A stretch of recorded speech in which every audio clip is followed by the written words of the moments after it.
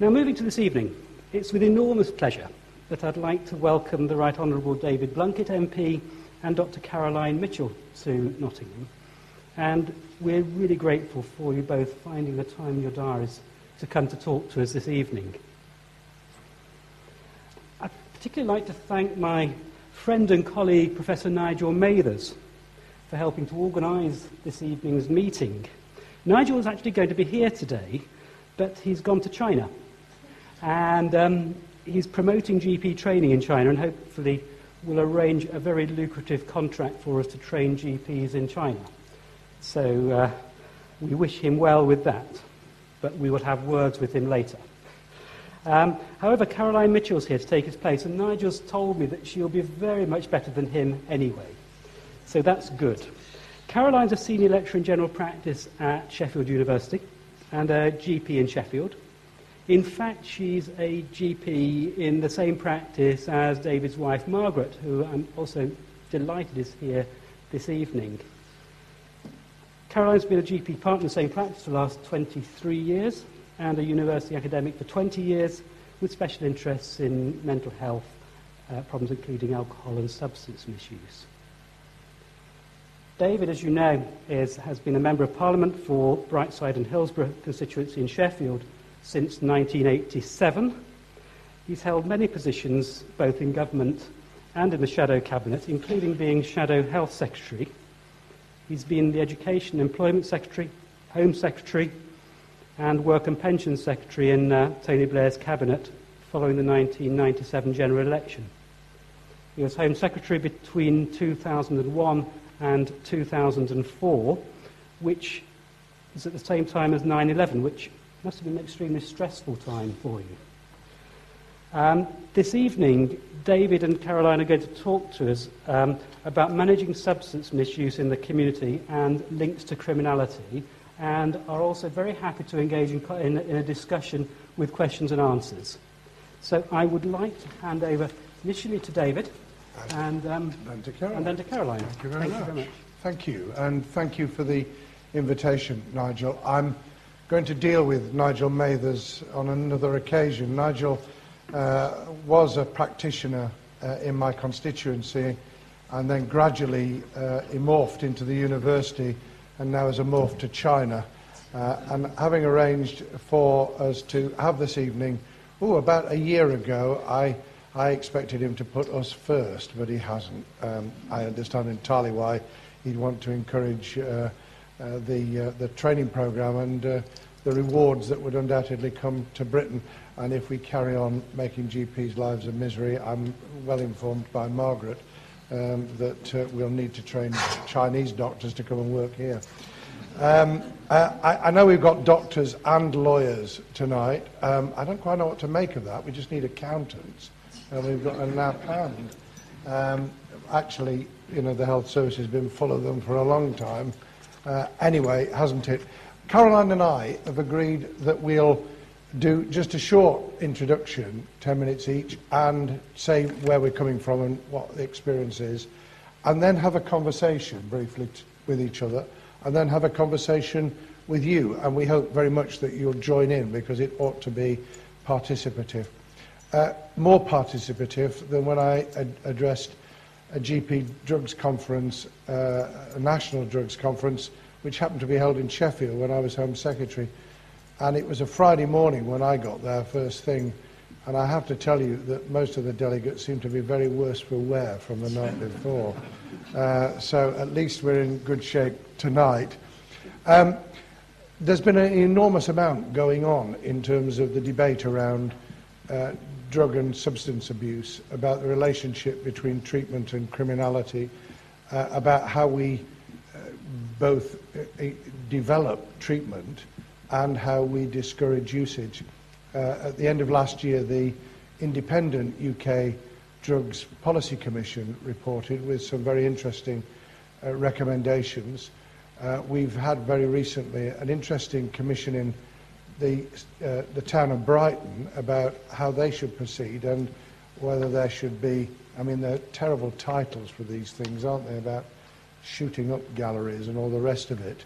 And today we've had the Prison Governors Association, of all people, who seem to be slightly confused about the relationship of the law to treatment, but are at least engaging in the issues, and I think that's really very much to be welcomed. What I think we need to do is to get the main political parties to be prepared to come together and agree that a very thorough look on the back of the independent Drugs Policy Commission at where we should be going over the next 25 years would be very helpful. I say all three parties because it's such a difficult and sensitive issue that if one political party goes it alone, they're bound to be chopped to pieces in terms of the way it's presented in the media.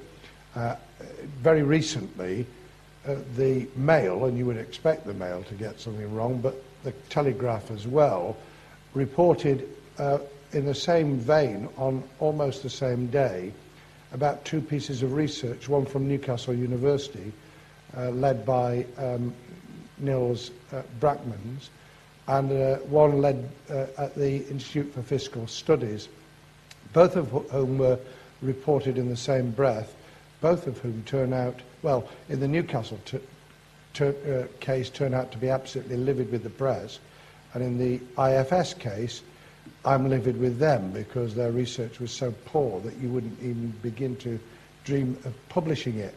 The Newcastle study are so angry that they've not only taken it up with the Telegraph, who have taken it down from their website, and with the Mail, but they've also put their information online. They were allegedly suggesting that the aftermath of the 2004 reclassification had led to a massive increase in crime and usage of cannabis.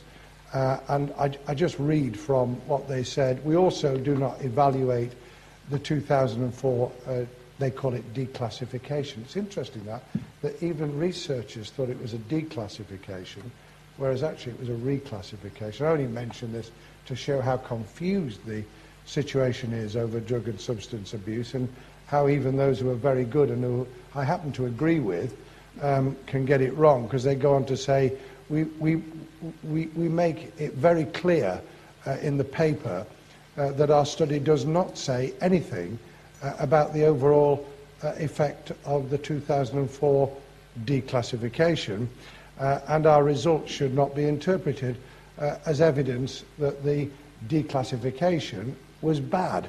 Well, leave aside it was not a declassification.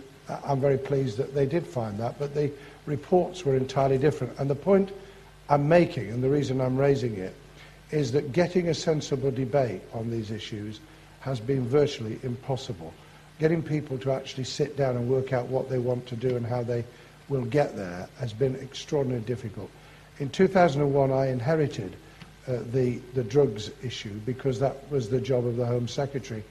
The Drugs Commission suggests that it might be the Health Secretary, but I have to tell you that the Department of Health ran a mile when I suggested that they might actually take the policy on as opposed to developing the National Treatment Agency. And they ran even faster when we suggested that they should actually develop an alcohol strategy. In the end, it's hard to believe this, it was the Home Office that had to lead and take a grip in terms of the alcohol strategy, which had gone virtually nowhere by the time I left. So I claim no credit whatsoever for nothing, because we didn't do very well. We had conversations with the brewers and the distillers and their representatives, and we went round and round in circles. But we did get somewhere jointly on the National Treatment Agency, and I'm very proud of the investment that went in over those years, and has had a substantial impact on drug usage at every level. I'm proud that that led into the recovery programme, and there's a great deal more that needs to be done, because simply detoxifying and treatment on its own is only one small step. And I'm pleased that we're at least beginning to re-engage with what Caroline's going to talk about in relation to harm reduction and what should happen there. Another interesting little snippet that came out on the back of the Institute for Fiscal Studies report, which was all about Lambeth in 2002-03 and what had happened, and their findings allegedly that more people had gone into hospital. Well, somebody's responded very cleverly, saying, not surprising that that happened, because there was an experimental needle exchange in Brixton at the time, which was deliberately intended to increase the take-up of hospital provision in order to deal with the medical consequences of abuse. In other words, there was a deliberate effort to get people to present and therefore to be admitted and therefore to have their symptoms dealt with, as well as trying to get them to accept treatment. What we never really sorted out was how you squared the circle on ensuring that treatment and harm reduction came first and the criminal law was used more effectively against those who were involved in supply, so that we were actually able to deal with the results of people becoming addicted, deal with their immediate medical problems, then encourage and support them and their families, because I've discovered over the years that if you don't actually relate to and work with the family, you're missing a major trick, not just in helping the individual, but because the family are often victims, as all of you know very well from the work that you're doing, and you wouldn't be here wanting to discuss and engage if you weren't already interested.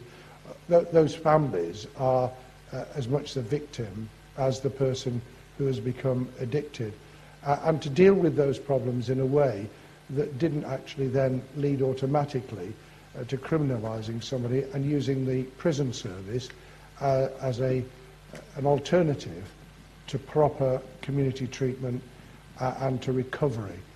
I remember a parent of a drug user, a Class A drug user, coming to my constituency and saying to me that she was in despair because the only way she knew of getting her son from criminality to feed his habit and to get him some attention was to report him to the police and hope that he would be arrested and would subsequently then get into the system.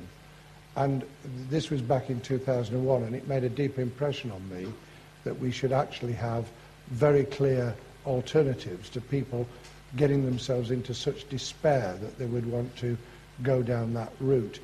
As I say, we did make some progress. We nearly diverted because John Burt, who was previously Director General of the BBC, was taken on to do some blue sky thinking in Downing Street by Tony Blair, and almost convinced Tony to go in an opposite direction of just focusing on the criminality and seeing drug abuse in that prism, rather than actually trying to work out where we were going to go in encouraging treatment, avoiding the criminal justice system where we could, and using the system of law enforcement more effectively on clamping down on those who were organised criminals and therefore exploiting the most vulnerable. The only thing I can offer you tonight as a real encouragement is that we know, and you know, that new chemical substances apart, there has been the most enormous drop in drug usage from Class A all the way through to Class C in this country.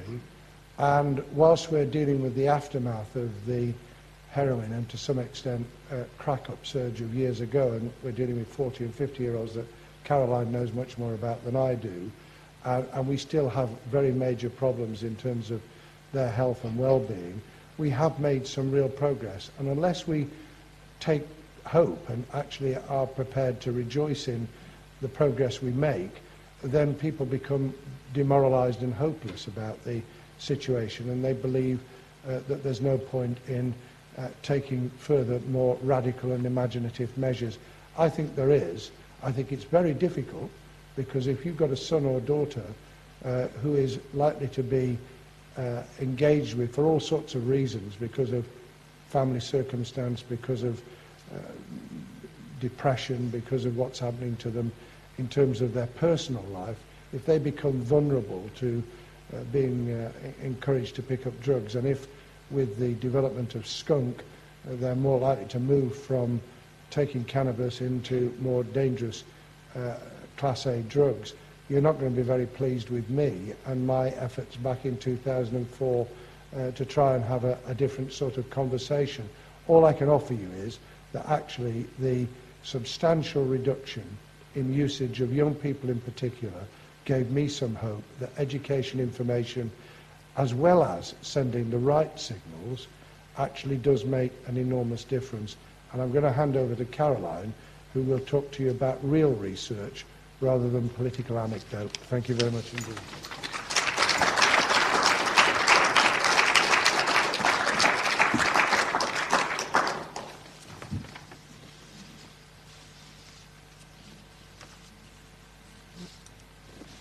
Hello.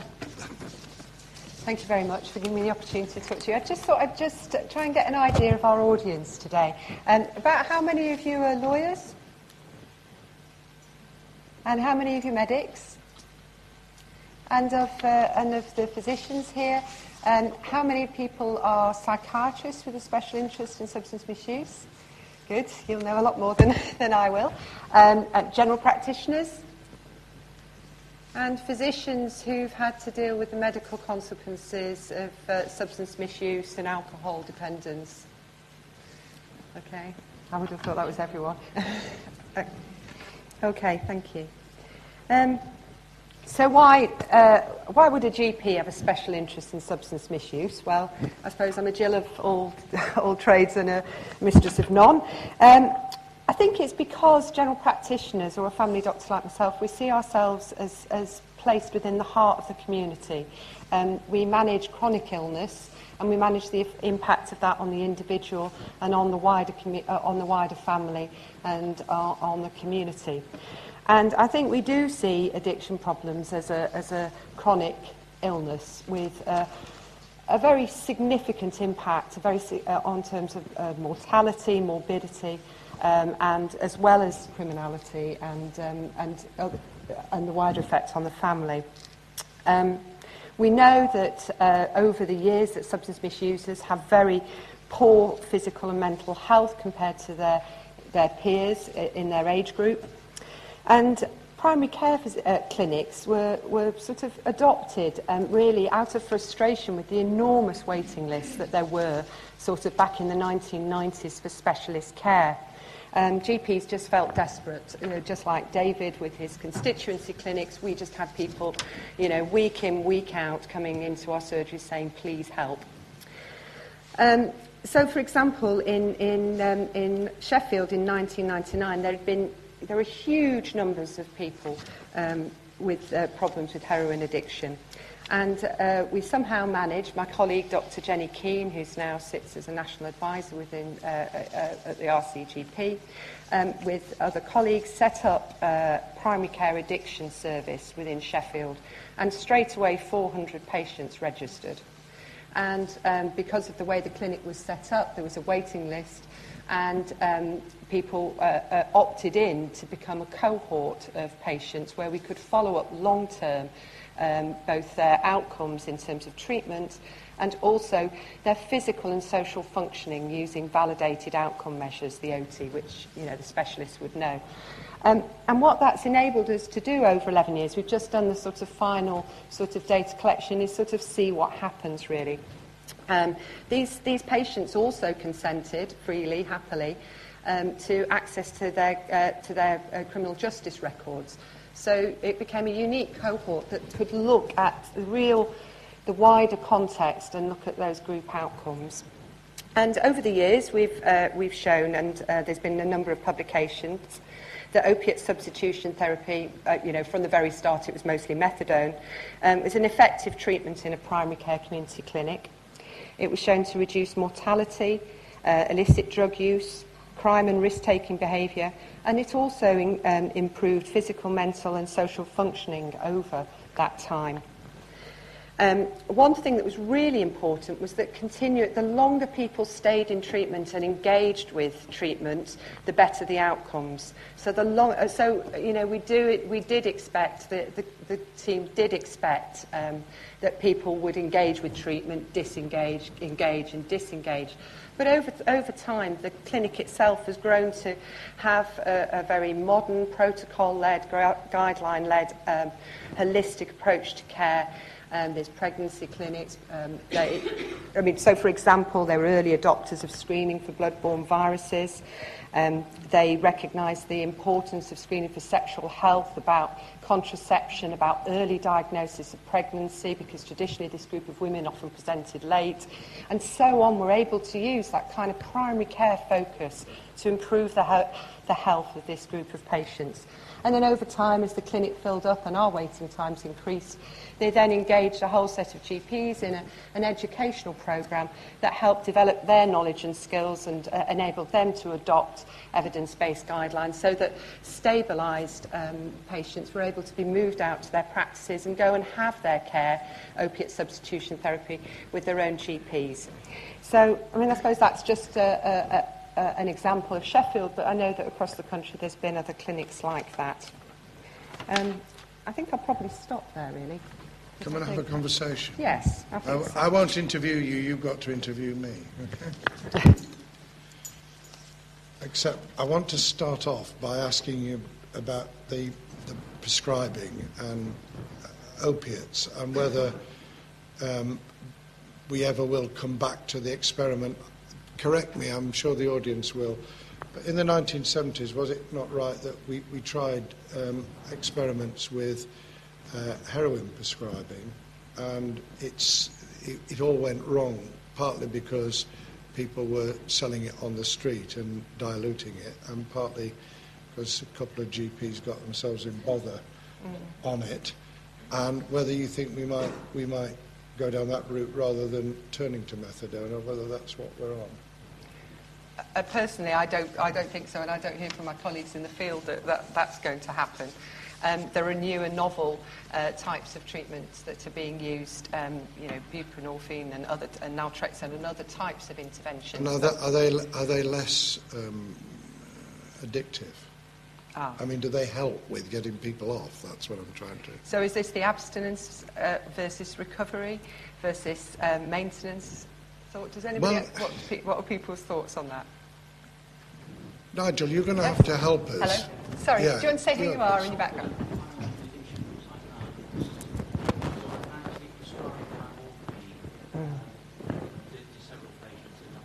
To me, that's heroin. Yeah.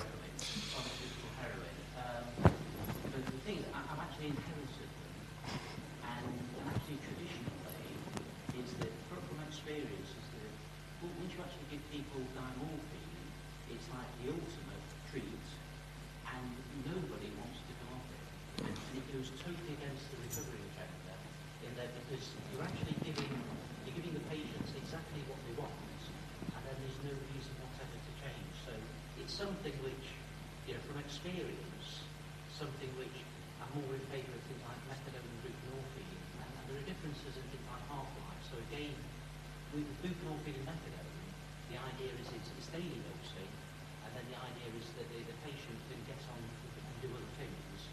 The things with diamorphine, they're injecting diamorphine something like 4 or 5 times a day, so actually their lives revolve around diamorphine, and it's actually incredibly difficult to get them to want to do anything else apart from the diamorphine stuff. So, from my experience, I'd actually say it's more of a therapeutic cul-de-sac to give them diamorphine.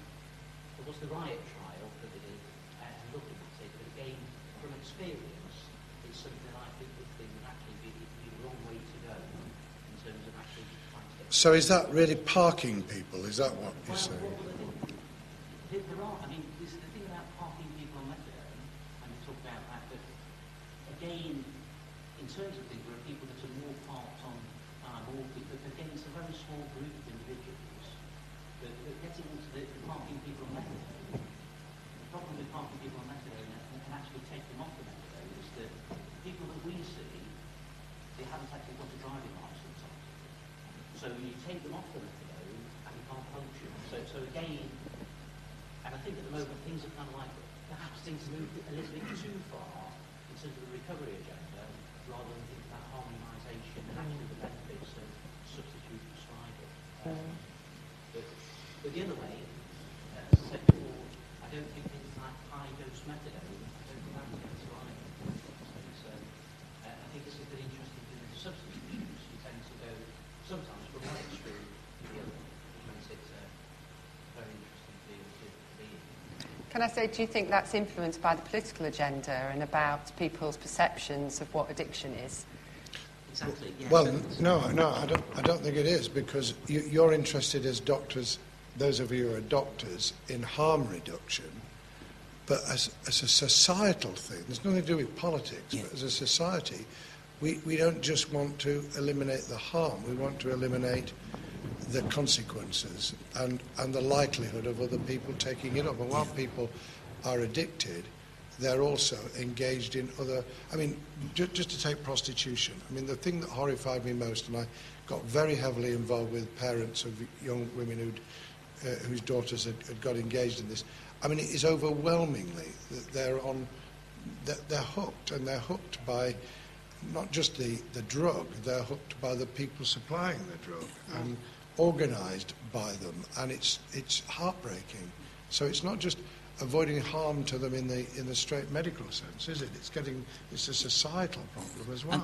And that's exactly it. And again, in eye practice, and again, we don't just think about physical harm reduction, it's actually harm reduction to society. And actually a good drug service actually keeps a lot of individuals away from society for a period of time, to remove them from crime, to remove them from A&E, remove them from the GPs, to get them stabilised, and then to integrate them back into society. But realistically, this can take years and years actually to do it. And it's very expensive. It's bound to be if you're using residential. It is expensive, but again, there's a lot of kind of like, again, I think really in terms of addiction, is actually, well, we've shown that actually it's actually cost-effective treatment. Right, we need somebody else coming in now, don't Yeah, we do. Right. Anybody else with a point they'd like to raise? Be argumentative, come on. Well, maybe, So this gentleman, did you want to say something? No, not at this stage. Yes, go on then, thank you. Hello, and actually, David, I was one of the few fairly awake members of the audience in Sheffield 9 years ago. My question for you would be, I think if you were Home Secretary now, unlike the current government, would you, knowing what we know now, support decriminalisation of using illicit drugs? And just to add to that, I think that now, quite a few years down the track, you're right, a lot fewer Class A drug users, but actually we've got a lot of the tricky ones left. We've managed to help a lot of the ones who were easier to help. We've got harder ones who are, a lot of them embroiled in criminal justice, which I unashamedly would say I think is getting in the way. So I'm interested in what you think. Well, let me put it this way. What would I do? The first thing I'd do, I would try and persuade, if I had a Prime Minister persuadable, that we had a complete rethink on the classification levels. Instead of messing about, as we did 10 years ago, on just reclassifying cannabis, I would suggest that we have a whole look, so that, it, as the Independent Drugs Commission recommended, we take a look at the whole range of substances that affect our health and well-being and the harm reduction that goes with it, so that we'd have a much more sensible approach. Secondly, we'd try and distinguish where we were offering people an alternative to the criminal justice route, so that it was clear. We half did it in terms of saying if you were picked up, you could choose to go into treatment rather than go through the courts and be sentenced. but we didn't do the full hog on it in saying this is a very clear alternative route. If you're prepared to face up to the problem you've got and we're prepared to help you, then we'll go down a different route. The third thing then relates to your really hard question. I wouldn't go in for decriminalisation, and for this reason.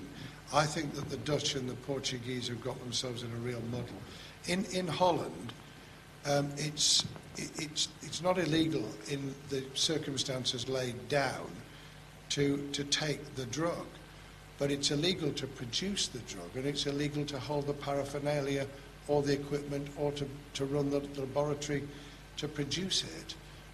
And they've had to do that because otherwise it's a free-for-all. If you're going to make money, and you'd make money on the market whether it was illegal or not, you might not make quite so much if it was legal, because that's what decriminalisation means. You can't decriminalise unless you legalise. I just don't think you can. And the minute you do that, you may make it less profitable. You make it very much more attractive for very more people entering into the field. And given the poppy fields of Afghanistan, and okay, the organised criminals making a lot of money out of it, but given the money that can be made from that, who wouldn't see the market develop and people going out to actually recruit people to do it? So the criminal law and the fact that it is criminal to both produce, supply and use actually does send a major signal that is part of the information and education campaign. And I'm as contradictory as anybody else, because in the ideal world, I wouldn't want it to be the criminal justice system that there was the bottom line, but I can't see any other way of doing it. And the minute you open it up, it's a market like tobacco has been, and it's taken us years to actually start pulling in the use of tobacco and the misuse that affects other people. I'm very proud that I was one of the 3 cabinet members who stood firm on the fact that we should ban use of tobacco in all public places, and didn't get into the arguments about, well, rooms here or working men's clubs there. And the transformation that you'll have all seen in the health of your patients in terms of that simple measure leads me to believe that we could do so much more with this hard-edged element of abuses that do us harm, including having a sensible debate about alcohol, which I have to say I found more difficult because I like wine. As Margaret knows, I like it very much.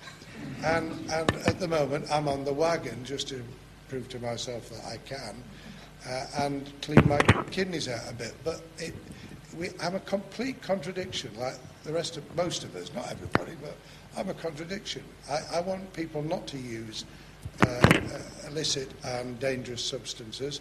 I want people not to smoke, but I like to drink red wine. Caroline. Well, I'll just. There were 2 things I was going to say, really. One, I just wondered what people really about looking at therapeutic options as an alternative to sentencing, and there are actually schemes which allow you to have, under your probation order, to have treatment orders within the community or treatment provision. However, they're actually already subject to the marketisation. So, in fact, what will happen with those, they're called DIP or whatever, in South Yorkshire, is that people are contracted to provide that kind of opiate substitution therapy, that stabilisation therapy, but that's divorced from the local NHS facilities. So the people have packages of treatment often with clinicians who are, employed on sort of temporary locum contracts and don't provide the continuity of care that's actually needed, and that kind of idea that people may relapse and may need treatment and are better to be in touch either with specialist clinics like yourselves or with specialist community clinics or with a GP with a special interest in their own practice that provides continuity of care over a period of time. And I've got a concern because I think actually a lot of the addiction services are actually ripe for the picking in terms of alternative providers, and that they're being edged out and costed, because there's a market in terms of providing a service to the criminal justice to criminal justice services. There's a of market in terms of selling those services. And sometimes with the guidelines and protocols and the recovery agenda, it's very easy to say, we'll give X months of treatment and then you're on your own. And there isn't really the research evidence that says that's a good way of managing what is likely to be a chronic problem. So physically, where are these people then being prescribed? They're prescribed by a provider service, a health provider service that provides opiate substitution therapy alongside their probation order for a period of time. And then as long as they stick with that for a period of time, then that's an alternative to other sentencing. Will this now be funded through the CCG or the DATs? Well, that's a very good question. I haven't got a clue. I think it's through the National Treatment Agency, actually, but I don't know. Sorry, there's a gentleman there in a black, with holding the microphone, and he put his hand up ages ago. Sorry. I'm Mike Harris. I'm a forensic psychiatrist and a health service bureaucrat. I just wanted to challenge David, actually, or both Davids, interestingly, David Blunkett, on what you just said in terms of an assumption that if you decriminalise, then you'll automatically free up people to take more, and we'll have an absolute explosion in the use of opiates particularly. And I'm not sure the evidence is there for that at all. And whether you can have decriminalisation and control of the market. You cited tobacco, and we've actually put a whole range of controls into smoking. You can't smoke in public places, you can't smoke in health service buildings or health service premises. We haven't done anything yet to control the tobacco manufacturers, I have to say, or to criminalise the people who actually produce tobacco products. But is there really any evidence, or in fact, I don't think there is any evidence to say that we would have that explosion, because there's no doubt that young people are using a whole range of substances that they can obtain. And I think as politicians, whichever political party, we've got to grasp this, because as we pull out of Afghanistan, we're undoubtedly going to have an absolute explosion in the availability of heroin coming from the sort of poppy fields that we have significantly failed to do anything about. And David Ryan's I just wanted to challenge on, actually, because when you talked about the people you've inherited who are on heroin, and that for them it's a cul-de-sac, and I'm sure it is, but of course you've inherited the failures, you've inherited the people who have not been successfully able to be taken off over a period of time, the people who were, if you like, habitual users, and there was a failure completely before. I haven't come across one patient that's been actually willing to come off diamorphine, even from the ones I've inherited. We're talking about people that have been on diamorphine for literally about 20 to 30 years, and the only way that we've managed actually to stop the diamorphine is when either they become so unwell that we just can't prescribe it, or we actually discover that they're actually selling it and giving it away, and then we stop it.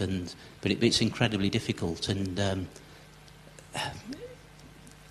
it is something that I must admit, it does tend to be. The thing with the diamorphine ones is that when you actually end up prescribing it to them, you have actually tried everything else, and often they end up on diamorphine because all other treatment options have failed.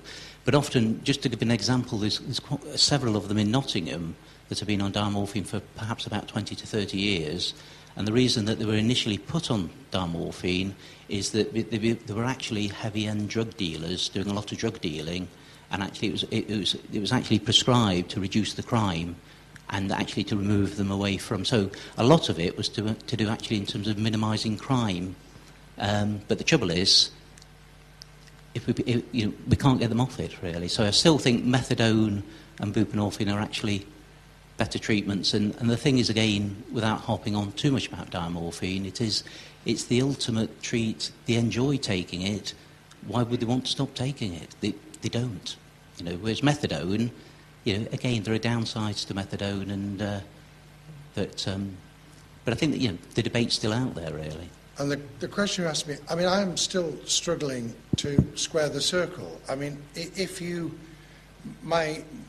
My belief is that decriminalisation would open, as I said earlier, would open up to those who would still internationally be organising the supply chain and But when they got to our country and they were engaged in supply on the street, they would believe themselves to be free of penalty. And I don't think tobacco is an equal example, because we don't actually take any penalty at all against people who smoke in their own homes, but we do enforce against people who now smoke publicly, but we don't carry it to the logical extreme, which is, if we believe it's so bad that people shouldn't smoke in public places, and they are harming other people when they do so, and they're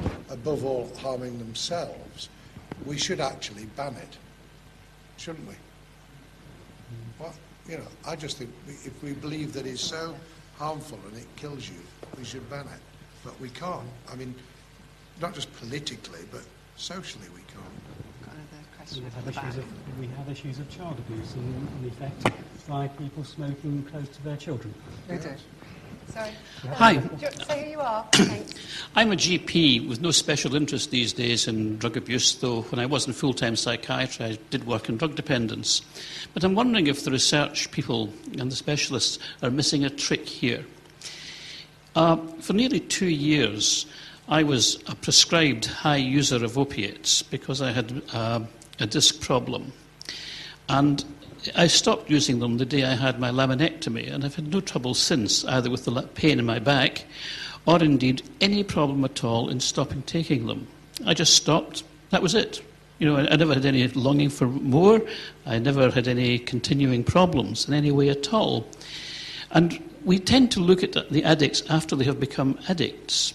I'm wondering if it would be a good idea if some research were done before people become addicted, to see why people are susceptible to addiction and others are not. We all know that people who become drug users have social factors involved. This is very obviously the case. But it seems to me that other factors, metabolic factors, psychological factors, which be predisposed to drug use and abuse, are actually being a bit neglected. You got any views on that? Like picking it up, very early? No, beforehand. No, you mean just research into which adolescents, which children are predisposed either genetically or otherwise to abusing drugs. Because I have to think that there must be some aspect. And do any of you know, because Caroline, do we know if anybody's doing some work on this, linked perhaps to child and adolescent mental health services and the like? Because it would be a really good thing to do. Well, you'd have to follow up a large cohort to do it prospectively, research-wise. You'd have to follow up a large group of children and look at that retrospectively. Addiction, is a complex area, but generally social deprivation, childhood trauma. Living with a parent who has addiction problems, all of these things increase your risk. The availability of the drug locally, the availability of the money to buy it, all of those are factors that influence uptake. What is interesting... Except cocaine. Oh, right. In which case you need to be, going to London clubs and have rich Don't parents. You believe it? They sell them in the pubs of Sheffield. And so they tell us. But, in fact, the drug strategy, there's a prognostic concept of recovery capital, and those are the personal sort of biopsychosocial resources on which a person can draw in their recovery journey. So I agree, somebody who's got more going for them, in whatever sense, is less likely in the first place to become addicted, but is also more likely to be able to engage with treatment and move quicker and further along a recovery journey in a more effective way, and also to minimise the harm on those around them, either their immediate family or their children. So And what, do you not mean family when you say, when you're talking about social capital? Are you not talking about the immediate family and friends who can see people through this? Yes. Because we therefore need to put a lot more resource into helping them. But also employment. If you're employed and you're addicted, you are much more likely to be able to engage with treatment. And if you stay employed, just as with any other chronic illness, your outcomes are better.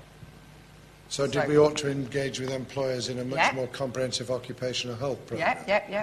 All of these things. Except probably. people don't want to admit it because at the moment they're likely to lose their job. That may be the case. Sorry. But isn't that part of the point? I don't understand how you can compare success in terms of smoking tobacco, which is legal, with success in harm reduction in drugs which are illegal. Wouldn't it be better if there was legalisation and then it is more controllable and there can be things put in place? And isn't it more about education and all the other services around that, rather than involving the criminal justice system and forcing people in? And yes, people do lose their jobs because it is a criminal activity. Whereas with smoking, surely the success in terms of managing that because it is legal, and so it can be managed and it can be upfront and overt and lots of things put in place, rather than a huge illegal trade which is very lucrative. Well, if we use tobacco as an example, I'd say one of the great things of the NHS is to allow people to access. I mean, of course, the public health initiatives in restricting the places that you can smoke. But as a doctor, for the first time, I was able to say to people, you can have access to nicotine replacement therapy, you can have access to interventions, brief interventions that are effective in people helping to kick their nicotine habit. So not all people who stop smoking do so because they can no longer smoke at work or, in the pub. Quite a number of our highly addicted patients who are highly addicted to tobacco get off it with the help of nicotine replacement therapy. But why have we been programs. so successful on the information education? Because we've got across to people that it killed you. I mean, it's as simple as that. And when we were trying to get across to young people about the damage they would do to themselves by taking cannabis, we had to be reasonably honest with them that it wasn't going to kill them. I mean, it might with psychosis, but it wasn't going to kill them, but heroin and, crack cocaine was, and to try and differentiate. And I'm just trying to get across that with tobacco, I think people woke up to the fact that if they smoked, they got cancer and heart disease, and that was a personal disaster, whereas actually being hooked on a drug is an escape mechanism from which they don't think they're going to die. Can we just take one last question? And there's another person there as well. We've got time for two. Yeah, we've got two. Be very quick. Yeah, If you two. want to, we'll let Gosh, you it's talk gone about it. past, very fast actually. Sorry. Some years ago, I'm a surgical bystander, so my question will be rather more general. But some years ago, one was sort of frustrated at the rather unsatisfactory interaction between Professor Nutt and I think it was Alan Johnson at the time over classification of cannabis, and then much more recently between our Prime Minister and the President of the College of Physicians about minimum pricing of alcohol. I wonder if I could ask David Blunkett on his views on the way decisions are taken between a powerful advisor and a politician who's got to keep the lid on it. Okay, and then do you want to take the second one, Caroline and Nigel, and then we can do them together? Yeah, should we take The second, do you want to? one more question? Yeah? Do you want to? Yes. Isn't it? Hi. I just want to say that the parallel between smoking tobacco and the legalisation of opiates or heroin, I don't really believe you can make that parallel. For that people who take heroin normally take heroin outside of the health system are people who have sorry, I've forgotten your name. Caroline. Have social depredation, often come from very chronically dysfunctional families, and indeed don't come into health services for numbers of years. Many of the people we see actually have carried on drug taking for a number of years before their problematic drug use leads them into a service, by which time you've got a population that may not have worked, that have never really been to school, that have gone through some awful childhood trauma. And you know, heroin in itself doesn't allow people to function daily. Smoking tobacco, you can function on a daily basis. People who are on prescribed medication, be it methadone or buprenorphine, long-acting medication, are able to function. What are we saying? That we legalise and then there would still be illicit heroin, well, there would still be illegal heroin out there, and then we'd have a population who wouldn't be functioning perhaps as adequately as we would hope people to function. And whilst people take heroin, they are not able to they develop less emotionally, they're cognitively disabled, and they don't make sound decisions. You know, this is a depressant medication, which once you've obviously reached a daily dose and you're okay, maybe then you can function properly, and I'm sure there's lots of people who have, but we might be talking about the more functional members of society, those people who can hold jobs down, you know, high-powered jobs, and still take cocaine and still take heroin. But it's the few, because what we're talking about, I'm going to finish there, is, you know, the population that we see mainly are the people who don't cope well, got comorbidities, anxieties, depression, low mood, and a number of other things that don't allow them to just stop taking heroin or opiates because they're not functional human beings to begin with. Well, can I just say that I think that what you've said and what's been said throughout the hour is a critical example of why we need to continue a sensible, rational debate. And if we could get across party agreement to a much broader review that had government support, it would be a very good thing to do. But we're really up against it in terms of the way these issues are dealt with. David Cameron has just declined to do so. Yeah, well, I think it's really, really unfortunate, especially as David was on the all-party Common Select Committee when they recommended, at the same time as I was doing it, that they should reclassify cannabis. The ACMD, I mean, I was quite warm to the ACMD, mainly because what they recommended I had a predilection for. So you're always in favour of somebody who's recommending something you already feel is instinctively the right thing to do. I like Alan Johnson a lot, and I've met David Nutt a number of times, including recently on Radio 4 Start of the Week.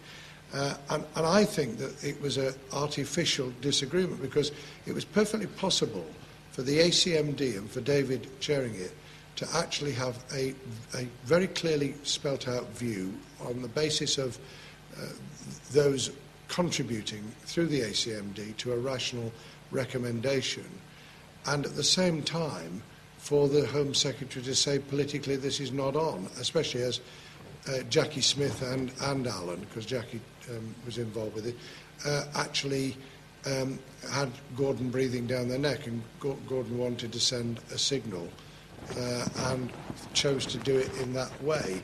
And I thought it was unfortunate that they fell out rather than saying we're both big enough to actually be able to deal with this in a rational way. I didn't agree that actually it was comparable with falling off a racehorse or something that David was on about, but I could see where he was coming from in trying to have a rational discussion about comparative harm reductions and the way in which we should go, and we should still have that debate. And I'm going to finish my last comment, because I agree about the holistic assessment, the holistic approach, about alcohol. I think it's one of the biggest problems in the community that I work with is the change in alcohol consumption.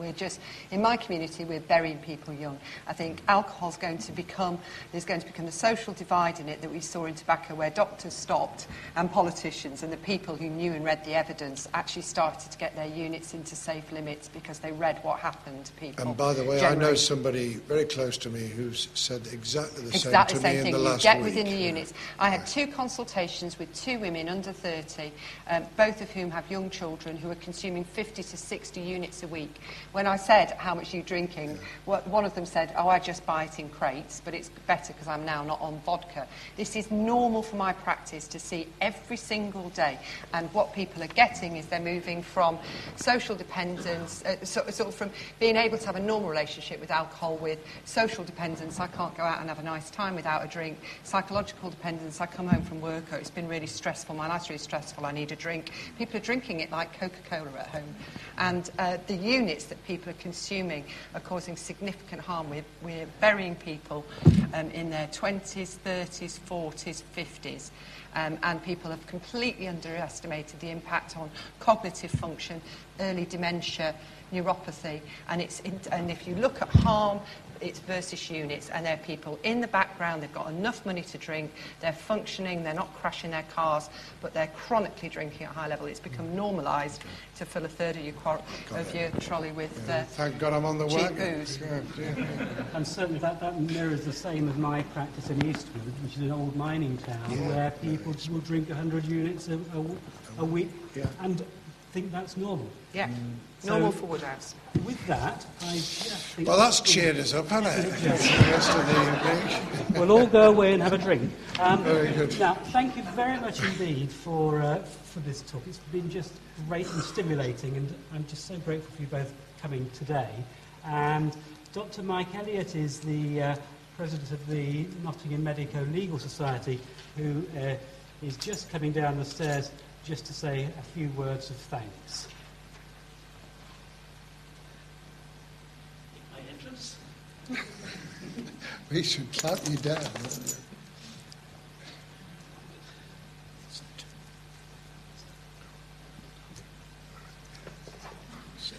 Mr. President, I'd like to ask the Society to offer a very warm vote of thanks to our 2 speakers tonight. We don't often have 2 speakers for the price of 1, but we've had 2 very good speakers tonight. Dr. Williamson, who has shown the great depth of her knowledge and experience in a difficult area, and Mr. David Blunkett, who, having been in charge of the big picture, has given us the benefit of his views on the matter. And we're very grateful to you because it's made it a different kind of meeting from our usual ones. And may I ask you all to show your appreciation. Thanks very much. And I've got the question at the end. I've got exactly the same thing. And so you're both on the same page. I'm going to give you that research. And thank you very much. And just a reminder, the next meeting is on the 15th of May, which is the Tony Mitchell Memorial Lecture, and we have Professor Julia Hipsley-Cox giving that lecture. So we look forward to seeing you in 3 weeks' time. Very good.